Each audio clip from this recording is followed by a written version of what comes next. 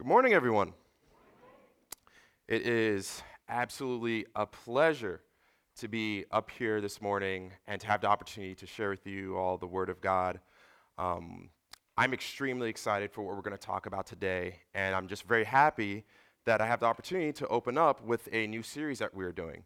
And that new series is called A Life Worthy.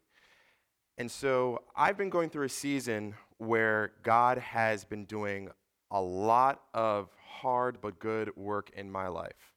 Um, a lot of misconceptions I've had about myself and about the world, about how to handle pain, about even God Himself. He's been working in me in helping to bring those things to the surface and heal them. And just this past week, I had an opportunity to meet with one of our youth group alumni, and it was such an amazing time just to be able to use the things that God has been teaching me and pass them along to someone else. And so, what I'm really hoping for this morning is as we take a look in the book of Philippians, which is what this series is going to go through, we can begin to understand how do we live a life that is worthy? How do we live a life that is full? What exactly does that even mean? So you can see right here that the title of today's message is going to be Fellowship in the Gospel. And I want to open up with a story of one of my best memories from college. So many of you know my background is mechanical engineering. I went to the College of New Jersey, graduated back in 2013, and I had a fantastic time with campus ministry when I was there. That was actually where I formed a lot of my friendships that I believe will last for just about my entire life. And one particular memory I have was a big hangout slash cook session that some friends and I did. So I think I was a junior at the time at TCNJ. And so a group of us from our InterVarsity chapter were like, hey, like we should do something fun, get together and kind of just like have like a really good fellowshipping time, just like something that just is really heart feeling, heartwarming. And so some friends that we had met at another InterVarsity conference that lived up in upstate New York actually came down to TCNJ to visit us and spend the weekend with us. And so we planned this whole big thing where we all like went out grocery shopping and we pretty much stormed our local ShopRite, bought a bunch of ingredients, brought it back to one of my friends' off-campus houses, and we basically cooked a massive feast, and we ate together. And I remember that day like it was yesterday, and honestly, it was one of the best days of my life. No drama. Everyone agreed. It was almost as if like we were thinking the other thoughts that another person was thinking. We went out, we goofed off at the grocery store. This person got this person got that, came back, cooked, ate good food, and then just talked and told jokes. It really felt like maybe this was a glimpse into what heaven could be like or would be like, right? And I never forgot that memory. And so that's something that is a reality that the Lord wants for all of us when it comes to fellowship, right? When it comes to being family. So we're going to take a look at what is fellowshipping in the gospel? What does it mean to be united in that way?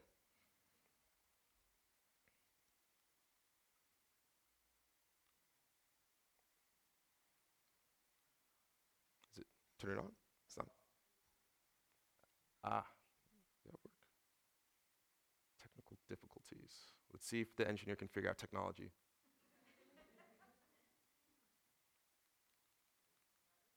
Maybe it's the battery. I don't know. No, it's on. I use my mouse. We have ways around these things. All right.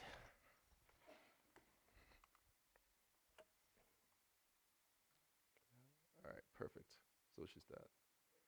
All right. So, in looking at fellowshipping in the gospel, I have some questions that I want to pose to us. What is it that makes a life worthy? How do we live well? And who defines what a worthy life is? Because there are many different opinions on this. So, we could take our cues from the world. All right. There are many things in life that the world would say, hey, this is what makes a life worthy. This is what makes life worth living, right?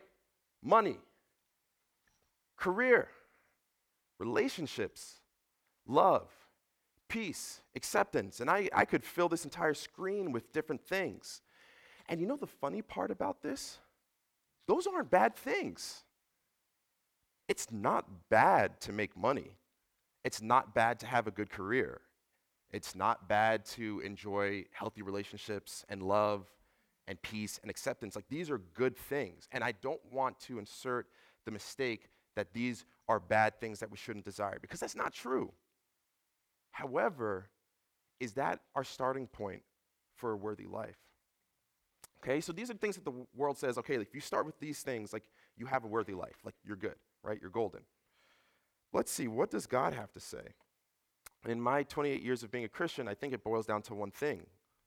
God says all you need is me. So if you want to have a worthy life, you don't start with the desire. You start with the ultimate person, who's God.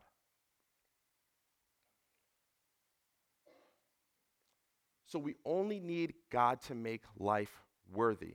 And I want you to make a huge note of that. All the other gifts that we receive in this world, all the things that we enjoy, all the things that give us a sense of fulfillment, those are good things. But those are gifts. We don't start with the gift, we start with the giver. Right? So life starts with God.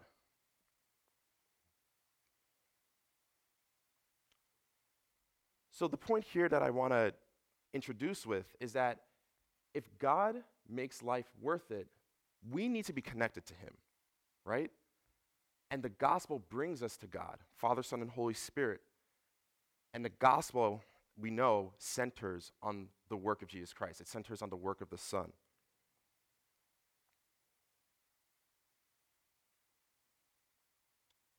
So fellowshipping in the gospel.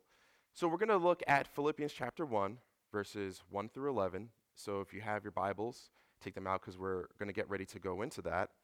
And as I was studying this and preparing for the sermon, I saw two main divisions in this section of Scripture. So the Apostle Paul, he writes this letter to the Philippian church. And as we go throughout the book of Philippians, you're going to find that some of the main themes in this book is centering on the gospel and the work of evangelism and sharing the good news and persevering in the midst of persecution and in the midst of hardship while sharing this good news, right? And then, so the first part of this section, Paul focuses a lot on thankfulness. He focuses on love, and he focuses on encouraging the Philippian church. And then in the second section, Paul has this amazing prayer, and so I called it the grand prayer of love, unity, and God's glory. And his thankfulness and his love for the church explodes into this place where he begins praying over them. And he begins praying for them and for their spiritual growth and for their spiritual unity. So we're going to take a look at that. So here's some different themes. And if you want to jot down a few of these, you can. But there's so many different themes in just these 11 verses, talking about joy, thankfulness, being others-focused, perseverance, unity, sanctification, love, discernment, good works. All of these different things are in this verse. And trust me, you could spend, honestly, I believe, like several Sundays just talking about these 11 verses after I spent time preparing for this. I was like, I can't believe there's so much here. And I always find that every time I prepare for a sermon, I think I end up getting the biggest benefit because I've had to spend, weeks preparing for it and praying over it. And so it's been a wonderful journey for me. So I want to strike us here with the core message, and that core message is that the gospel is central to our entire existence. All right, the gospel is central to our entire existence. And Jesus is the center of the gospel. Therefore, Jesus is central to our entire existence.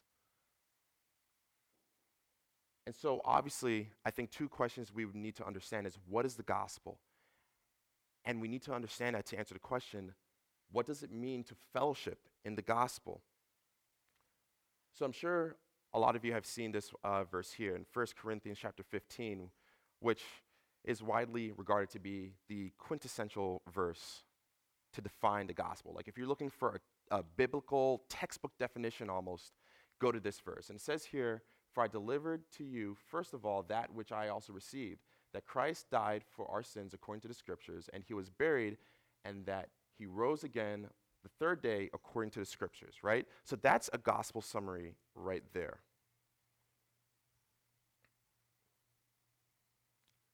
And fellowship. I put together a few words on how would we define fellowship? Like, what does it mean if I fellowship with you?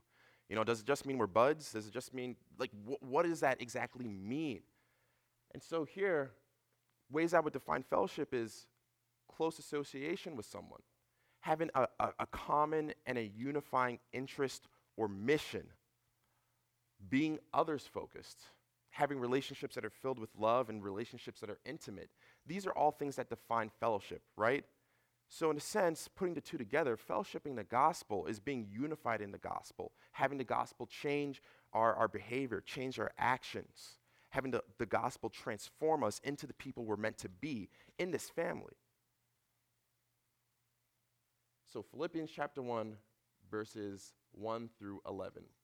So it says here, "Paul and Timothy, bondservants of Jesus Christ, to all the saints in Christ Jesus who are in Philippi, with the bishops and the deacons, grace to you and peace from God our Father and the Lord Jesus Christ. I thank my God upon every remembrance of you, always in every prayer of mine, making request for you with all joy, for your fellowship in the gospel from the first day until now, being confident of this very thing, that he who has begun a good work in you will complete it until the day of Jesus Christ. Just as it is right for me to think this of you all, because I have you in my heart, inasmuch as both in my chains and in the defense and confirmation of the gospel, for you all are partakers with me of grace. For God is my witness, how greatly I long for you all with the affection of Jesus Christ." And then here's his prayer. So he says here, as he prays over them and for them, "And this I pray, that your love may abound still more and more in knowledge and discernment, that you may approve the things that are excellent, that you may be sincere and without offense till the day of Christ, being filled with the fruits of righteousness, which are by Jesus Christ, to the glory and praise of God." So that's Paul's huge prayer. I don't know about you. I love the Apostle Paul, but if there's one thing, just be blunt, I'm going to criticize him for, it's all the run-on sentences, man. Let me tell you something. I was reading this, and it was so complicated, I had to go through different translations just to try and break down things and then, draw flow charts just to kind of, because everything is just jammed together, right? So I really wanted to make sure that I was breaking this down properly and I was really understanding what he was saying, because sometimes the way he structures things, it's not the way that we speak today. And it makes it harder to understand. But as I began this process of breaking it down and trying to synthesize this passage of Scripture, there were 7 aspects of this phrase he uses, right? Fellowshipping in the gospel. There's 7 aspects that I found as I was looking at this. And these aspects are up on the screen. The first one is truth, knowledge, and doctrine. The second is perseverance. The third is sanctification and lifestyle. The fourth is evangelism / work, being spiritual work, and persecution. The fifth is grace. The sixth is love, oneness, or family. And the seventh is fruit, results, and actions to God's glory. So right in those 11 verses, these are things that I truly believe the Lord laid on my heart. I saw 7 things that are all different aspects of fellowshipping in the gospel. And the gospel is the good news of how Jesus saved us, right? So from that good news that Jesus saved your soul when you put your faith in him, there are 7 things that pop out from putting your faith in Christ and believing the gospel and living according to the gospel. So, starting at verse 3, we're going to break it down verse by verse, and we're going to talk about this. So here we see, Paul says, he starts off by saying, "I thank God upon every remembrance of you, always in every prayer of mine, making request for you all with joy." So right away, we see here that Paul starts off by saying, I'm thankful for you. And not only am I thankful for you, I remember you. This is a situation where it's not out of sight, out of mind. He's saying he remembers them consistently, and when he does, it brings him great joy. It brings him great satisfaction to think about his church family. One of the things that the Lord really laid on my heart over the years as I grew in my faith and wrestled with him on different things, one particular thing has always stuck with me. I remember one day a friend was talking to me about some really hard times they were going through, and I was listening to them. I tried to comfort them as best as I could, biblically and things like that, giving them wisdom and advice. And then I remembered that I ended with saying, I'll definitely keep that in prayer. I'll tell you what happened. So for some reason, and praise God, it was the Holy Spirit, I said that, and then immediately my next thought was, you ain't going to remember. You're not going to remember. And I felt conviction. And I realized, wow, I actually have the habit of throwing out this Christianese phrase, and then I actually don't do it. Oh yeah, I'm going to pray for you. I go home and I go about my day. I don't even remember to do that. Like I completely forget about doing it. How often do we have moments like that where we say a Christian, nice-sounding platitude or phrase, or we say we're going to remember someone, but then we don't actually? How often does that happen? One of the things that I have definitely felt called to do now is, if possible, when I know someone has a prayer request, if I have my phone next to me, I write a quick note. If I have a piece of paper and a pen, I write a note to myself, because I want to take it seriously to pray for them. If I can't do that, I pray to the Lord to help me to remember if life is really chaotic. And then I honestly just offer a quick prayer, if appropriate and possible, out loud with them, or just in my heart, right in my mind. And so I was really struck when Paul starts off talking about this, because he's remembering them, and he cares about them, and he loves them, and they are a source of joy for him.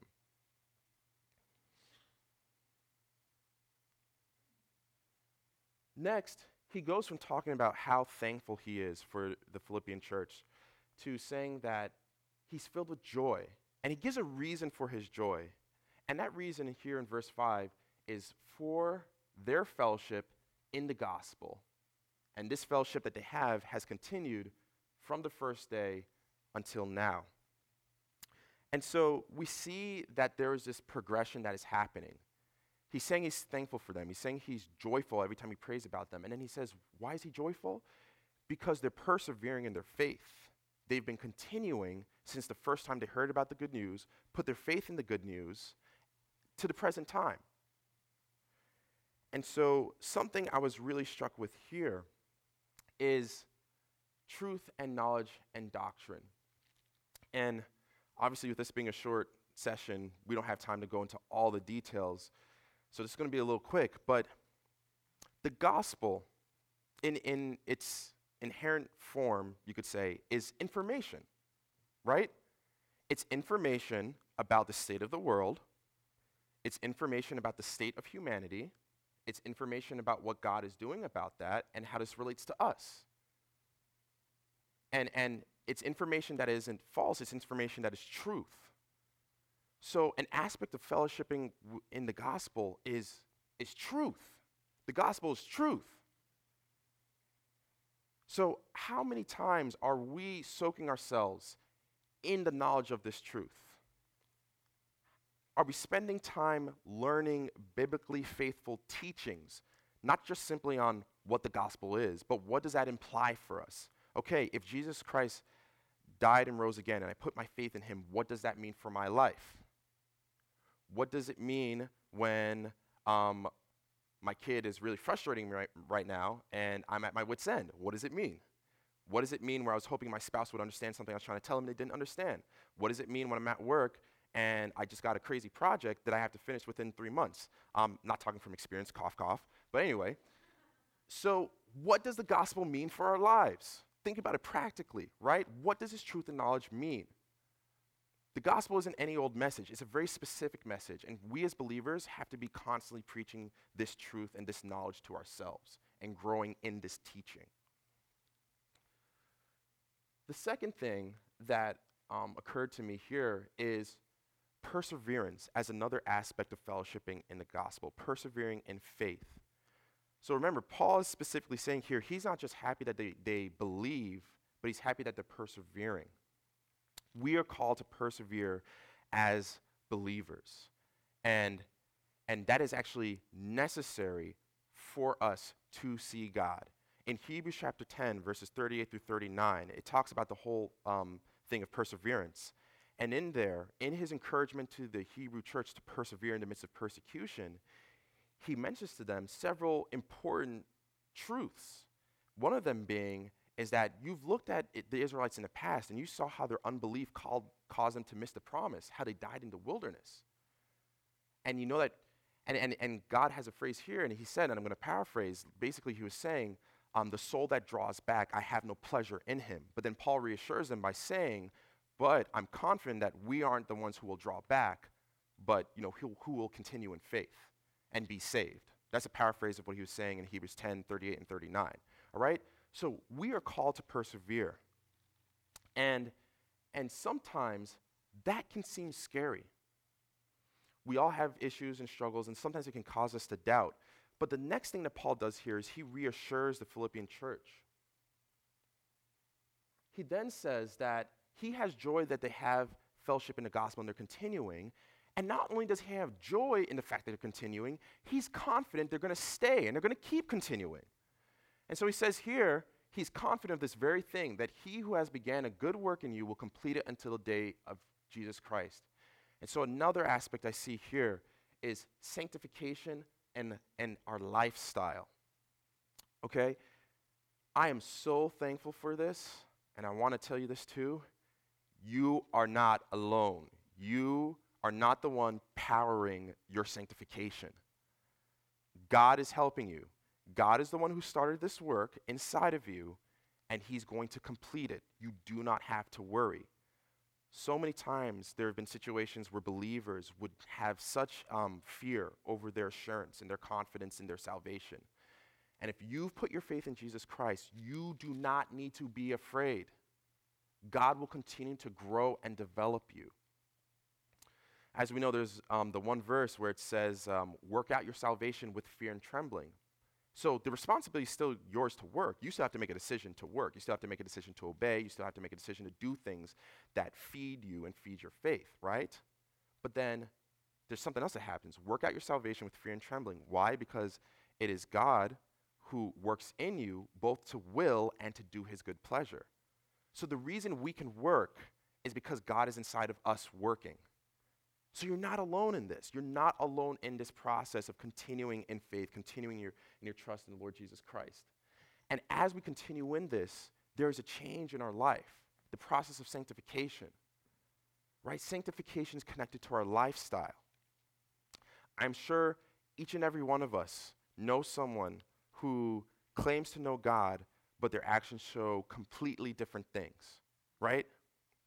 Now, I'm not saying if someone is having a time of rebellion that it necessarily means they're not saved. Ultimately, God knows the heart, and I do not believe we're called to judge their heart. But I'm going to say this. As we move and mature in our faith, our lives should be changing. All right? Fruit does not make the tree alive. Fruit is simply a sign that the tree is alive, right? And if that tree is our faith, the sign that our faith is living and growing is the fruit, but the fruit doesn't make our faith active. Jesus Christ is the one who makes our faith active when we trust him, right? He's the author and finisher of our faith. So we have this confidence that we are not alone in this process. God is working through us as we continue to live out the implications of the gospel. And then verse 7, here's one of the worst run-on sentences in this section, but we're going to read it. So he says, just as it is right for me to think this of you all, because I have you in my heart, inasmuch as both in my chains and in the defense and confirmation of the gospel, you all are partakers with me of grace. Okay, I did not say that in one breath, but this is really important for us to break down. So right here, he goes now and he's saying, this confidence that I have in you is justified. And he says, why is it justified? Well, it's justified because I have you in my heart. And then he connects that part with this word in as much as. We don't really say that right now, but another synonym for it, a good replacement word, is since or because. So he's saying, my confidence is justified because I have you in my heart. And I have you in my heart since both in my chains and defense and confirmation of the gospel, you are partakers with me of grace. And so we see another aspect here of fellowshipping the gospel, which is the work of evangelism, the work of serving God in his kingdom, and the work of enduring persecution. And so each and every person here is called to share the gospel. Each and every person here, whether you're young or old, is called to share the good news, both through their actions and verbally. I'm going to say it verbally because sometimes there's this whole idea that, oh, well, I just preach through my actions. And it's like, your actions could mean a lot of different things to a lot of different people. Tell them about Jesus. Be specific. They need to know about Jesus, not just good works, right? But good works can help you show them Christ and then tell them about Christ because they can look at your actions and say, it matches what you're saying to me. It matches this good news. When I was mentoring the one youth grouper who is an alumni now, one of the things he talked about that was a frustration for him was, why would God call us all to share this good news if he hasn't gifted us all with teaching and with evangelism and things like that? And I said to him, just because you don't have that particular gift doesn't mean you can't share. God still gives grace for us to do all sorts of things. If you know Christ, you can talk about him. You're talking about someone who you love. You're talking about what he's done for you. Just simply share, this is what Christ has done for me. This is what I believe. Right? So we're all called to do that. And then concerning persecution, as we know, Paul was a man who went through a lot of sorrow in life. Everything from being shipwrecked to being thrown in prison to being stoned and beaten. And then even worse pains. I think this is a deeper kind of pain than just physical pain. He's even suffered his own fellow brothers and sisters in the church attacking him. Now that's a deeper kind of pain. There's kind of pains that are outside of you, but the pains that come from someone you trust, that's particularly hurtful, right? But he persevered. And one of the things he's saying is that in my work and in my suffering, we're actually united. We're partakers of the same grace. And so he's recognizing that they share a common mission. And since they share this common mission of serving the Lord, they share in the same grace that comes from the Lord. Catch me? So it's a common mission and it's a common power source, God's grace. They are both partakers in God's grace.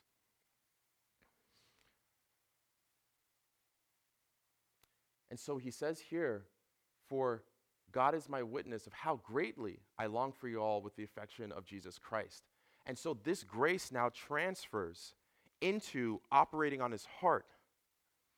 And what he's saying here is, not only is my love for you great, not only is my love for you with the same affection that Jesus Christ has, but God knows this is true too. So he's building this really interesting argument throughout the entire verses. He's saying, I'm joyful for you. You're continuing the faith. I'm confident you're going to continue faith because God's going to complete this work. And it's right for me to feel this confident because I love you. And the reason why I love you so much is because God's grace has brought us together. And God himself knows this is all true, right? This is logical flow that he's building. And so this all then comes into this prayer that he offers. And he says here, and this I pray, that your love may abound more and more in knowledge and all discernment. And right here, there's this whole imagery that the Apostle Paul brings to mind of love, of oneness, and of family, of this special kind of unity that would develop. And so he says, I want your love to abound. And notice his choice of words. One thing that has been very helpful in Scripture is God is very specific with his words. There's a reason why God uses one word and laid that on the heart of the writer as opposed to another word. So Paul doesn't say here that I hope that your love would meet minimum requirements, if there is such a thing. That's not what he's saying here. What is he saying? Look again, he says, I pray that your love may abound. So I'm praying that your love would continue to spill over and over, that it's going to grow and keep growing, that it's never going to stop. It's going to get deeper. It's going to get wider. I want your love to abound and to overflow. I want there to be this unity in the church among you, all of you.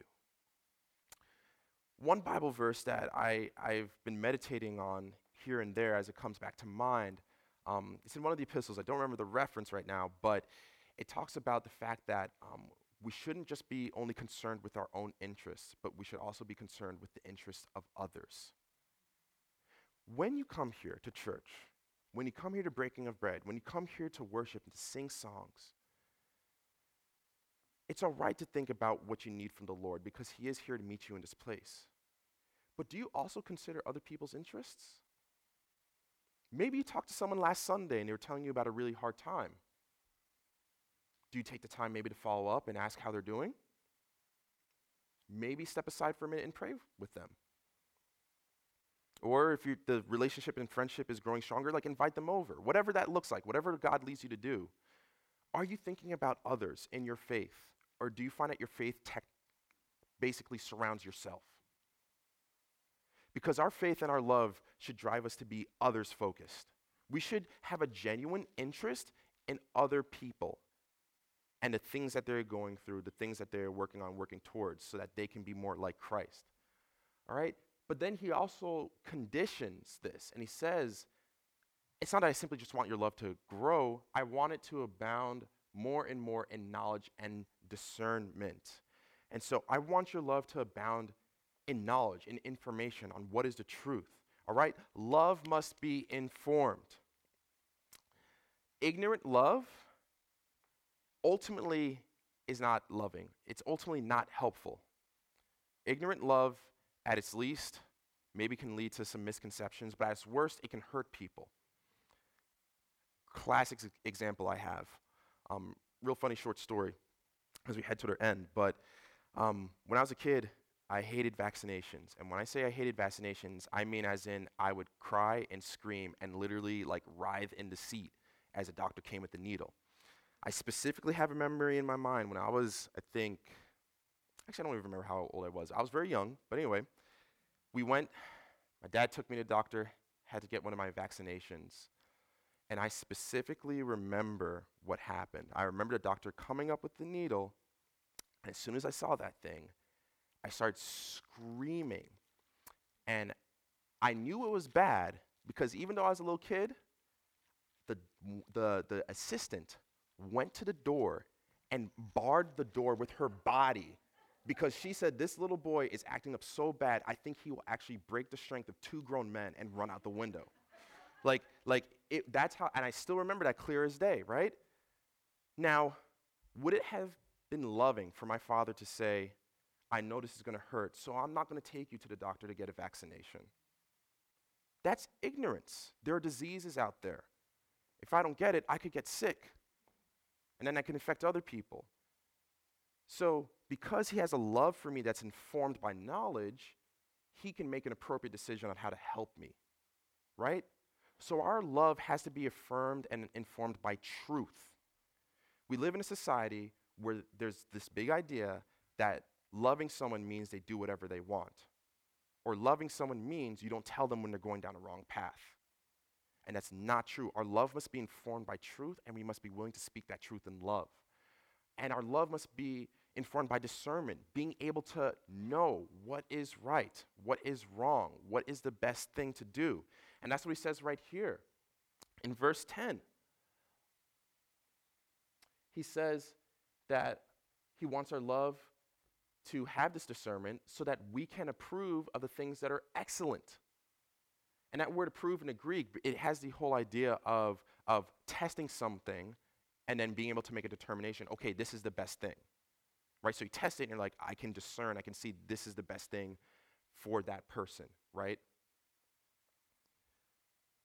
And then he goes here, and in verse 10, he says that he wants them to be sincere and without offense till the day of Christ. And what he's saying here is not only does he want their love to grow and to be informed by knowledge, to be informed by truth, he's saying here that I want you to be sincere. And if you go back into the Greek, sometimes it helps us understand exactly what he's meaning there. And the word sincere,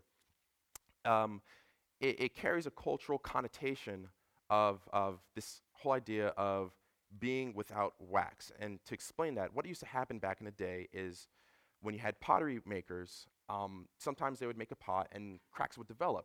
And what they would do to still sell the product is they would fill in the cracks with wax and they would paint over it, right?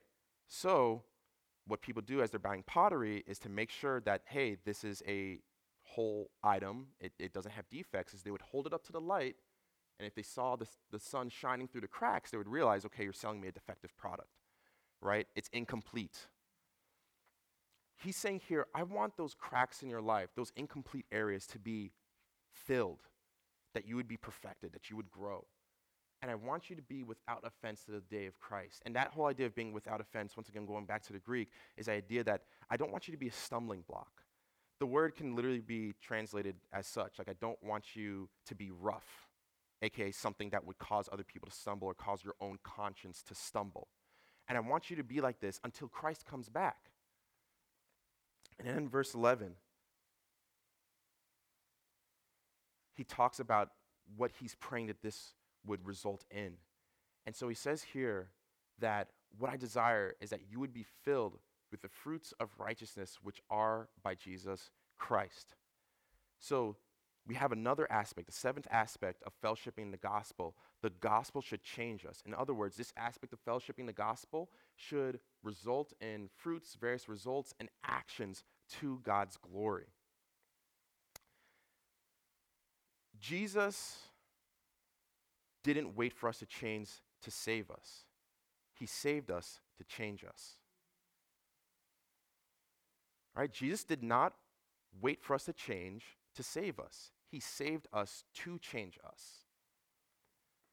So when we are fellowshipping in this truth, it should be a truth that transforms us. It should be a truth that transforms how we treat people, how we respond to life, and how we relate to God.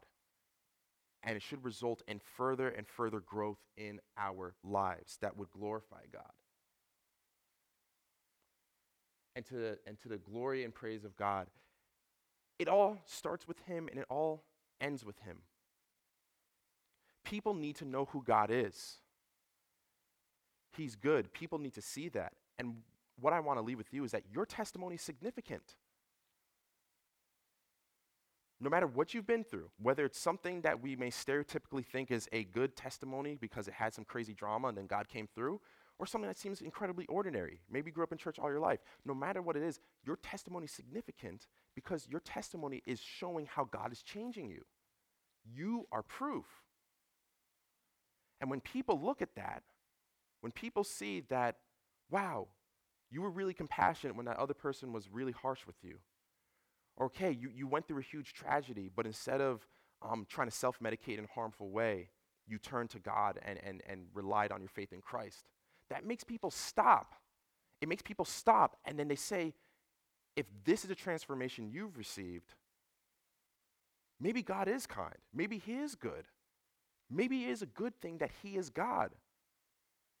Maybe I should come to him. Maybe he is glorious, right? It gets people thinking, and that's what leads people to see God for who he is and to glorify him. So your life, the fruit of your actions, the results that come about when you fellowship in the gospel, point people to God.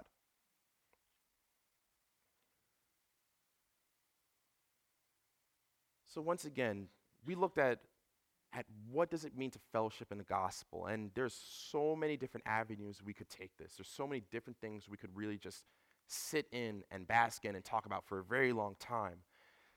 But our overview, right? Fellowshipping the gospel involves knowing the truth, having knowledge of the truth, growing in the teaching and the doctrine of the truth of what Jesus Christ has done. That's why it's so important that as believers, we spend time not only reading the word in our own personal quiet times, but coming to Bible study, coming to church right now, and allowing a sermon to feed your soul so that you can be more informed with your faith and that your faith can grow stronger and you can know God more. Perseverance. We need to continue believing in what we believe, and we're not alone in persevering. God will always help you to persevere. Just when you think you don't have the strength, if you simply come to him, he will give you more strength. And I am a testament of that. I've had doubts in my own life. I've had moments where I'm like, I don't know sometimes. And I can fully attest to the fact that God has helped me through my faith. Otherwise, I would not be here preaching today. I'm proof. Sanctification and lifestyle, right? Fellowshipping the gospel should result in us looking more like Jesus. As we fellowship in the gospel, we want to share the gospel. We work to further God's kingdom. And when we encounter persecution for sharing the gospel, we understand that we're not alone. We have a whole family of believers with us that we fellowship with. Fellowshipping the gospel is also partaking the grace that God has given us, the fact that we are saved. We're saved by God's grace through faith, right? We receive grace through each other. God uses each other to help us. And then also we have love, oneness, and family as we fellowship in the gospel. And the gospel should result in fruits and results and actions that glorify God, that glorify the Lord Jesus Christ. So we have the second session, and I want to give you a brief preview. This is what we're going to be looking at with the second session. My hope and prayer is that it would be a time where we could practically understand some of these things, pray for each other, and then do them and experience the transformation that God wants here at this local assembly. Some of the questions that we're going to be looking at is, what is the gospel? Put it in your own words. Are you prepared to share the good news? Practically speaking, right? Why is praying for each other so important? Why is anger, bitterness, and grudge holding so dangerous spiritually? And then, what areas in fellowshipping the gospel do you feel weak in or is challenging for you? What areas do you feel strong or gifted in? Why does this glorify God? And in your quiet time, write down people to pray for and start to commit to doing that seriously and find active ways to live out the gospel. Be practical, put into time, be transformed to know God. And so just as a closing, one thing that really helped me soak in this message was actually taking the entire section of verses and putting it into my own words. And I want to share this with you all because I think it's practical and it helps clarify some things which the Holy Spirit can use, but also it just really struck me and I want to share it with you. So what I wrote here was this, just literally putting everything in my own words. And it says, I thank God every time I remember you.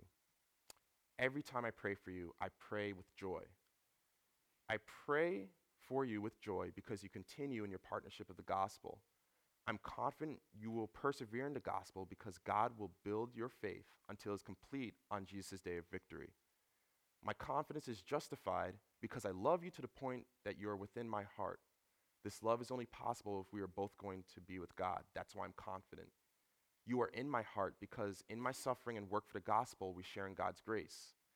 God also knows how much I miss and love you. I love you with the same love that Jesus loves you. I pray that your love overflows and would become perfect in knowledge and discernment, and that you would become perfect. I pray that your life would overflow with good deeds that would show the universe how good God is, to his glory and praise and our happiness. Right? I almost started crying when I said that. I'm glad I got through it. Something about it, it just really hits you, you know? This is the kind of love that we should share. And this is what God is calling us to. And it's possible. And so, if you have time, I really want to encourage you, come down. We're going to talk about this some more. But in the same way that this is Paul's prayer for the church at that time, this is a prayer that I have for you all. This is a prayer I have for myself. This is a prayer that we should have for each other. Let's close. Dear Heavenly Father, we just want to thank you for your love. We thank you for your mercy and for your grace. Lord, I want to thank you that you have been very good and very kind to us. Lord, I want to thank you that you've been very good and kind to me, that in the areas that I've struggled in my faith, you have strengthened me and even used the struggle and allowed it to make me stronger. I wouldn't be able to give this sermon without that. Lord, I pray that we would grow in our knowledge of who you are, which starts with the gospel. That starts with what Jesus Christ has done for us. Lord, help the knowledge of the gospel not to simply remain theological head knowledge. Help it to become heart knowledge that we feel and that transforms the way we handle adversity, that transforms the way we handle pain or frustration or setback, that would transform the way we see success and pleasure and happiness. I pray, Lord, that we would truly be a committed body and a unified body here. Lord, I pray over the areas in which we have pain or hurt. I pray over the areas in which we may have bitterness toward each other. I pray over the areas in which we maybe have had disagreements which we haven't forgiven another person in this church for. Help us to let go of those things, Lord. As we fellowship in the gospel, help us to understand the riches we have, that we don't have to hold on to these things anymore. We can relax and we can forgive because we're forgiven and other people forgive us. Help us to understand that this is to your glory and that when people look and see how the gospel has changed us, it's going to make them look at you.